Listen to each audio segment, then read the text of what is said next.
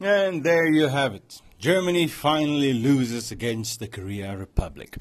Something I didn't see coming or really didn't hope to see, but it did happen. And with two miracle goals in extra time from the Korean players, well, that sealed the deal. So Germany came, they saw, and they didn't conquer anything at all. Well, losing from the first game, then nearly making it in the second one, and so on, and then we end up with this. The Mannschaft is going home. They played, but I have to say, and this is really something, that when they started playing against Mexico, the first game, you could see that there's something not really gelling in the Germany team.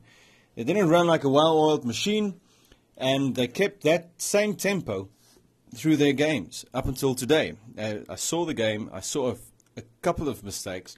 I see them not being on target when it comes in for shooting for goal. They had the opportunities, they give it away.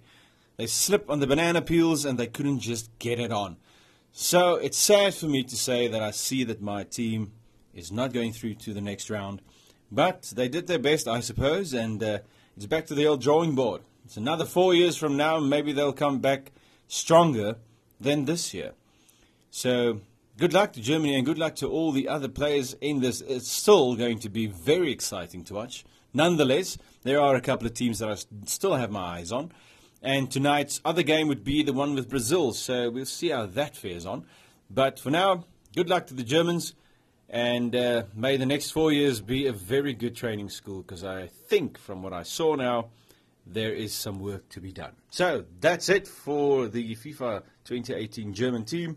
Let's see what the next one is going to be like.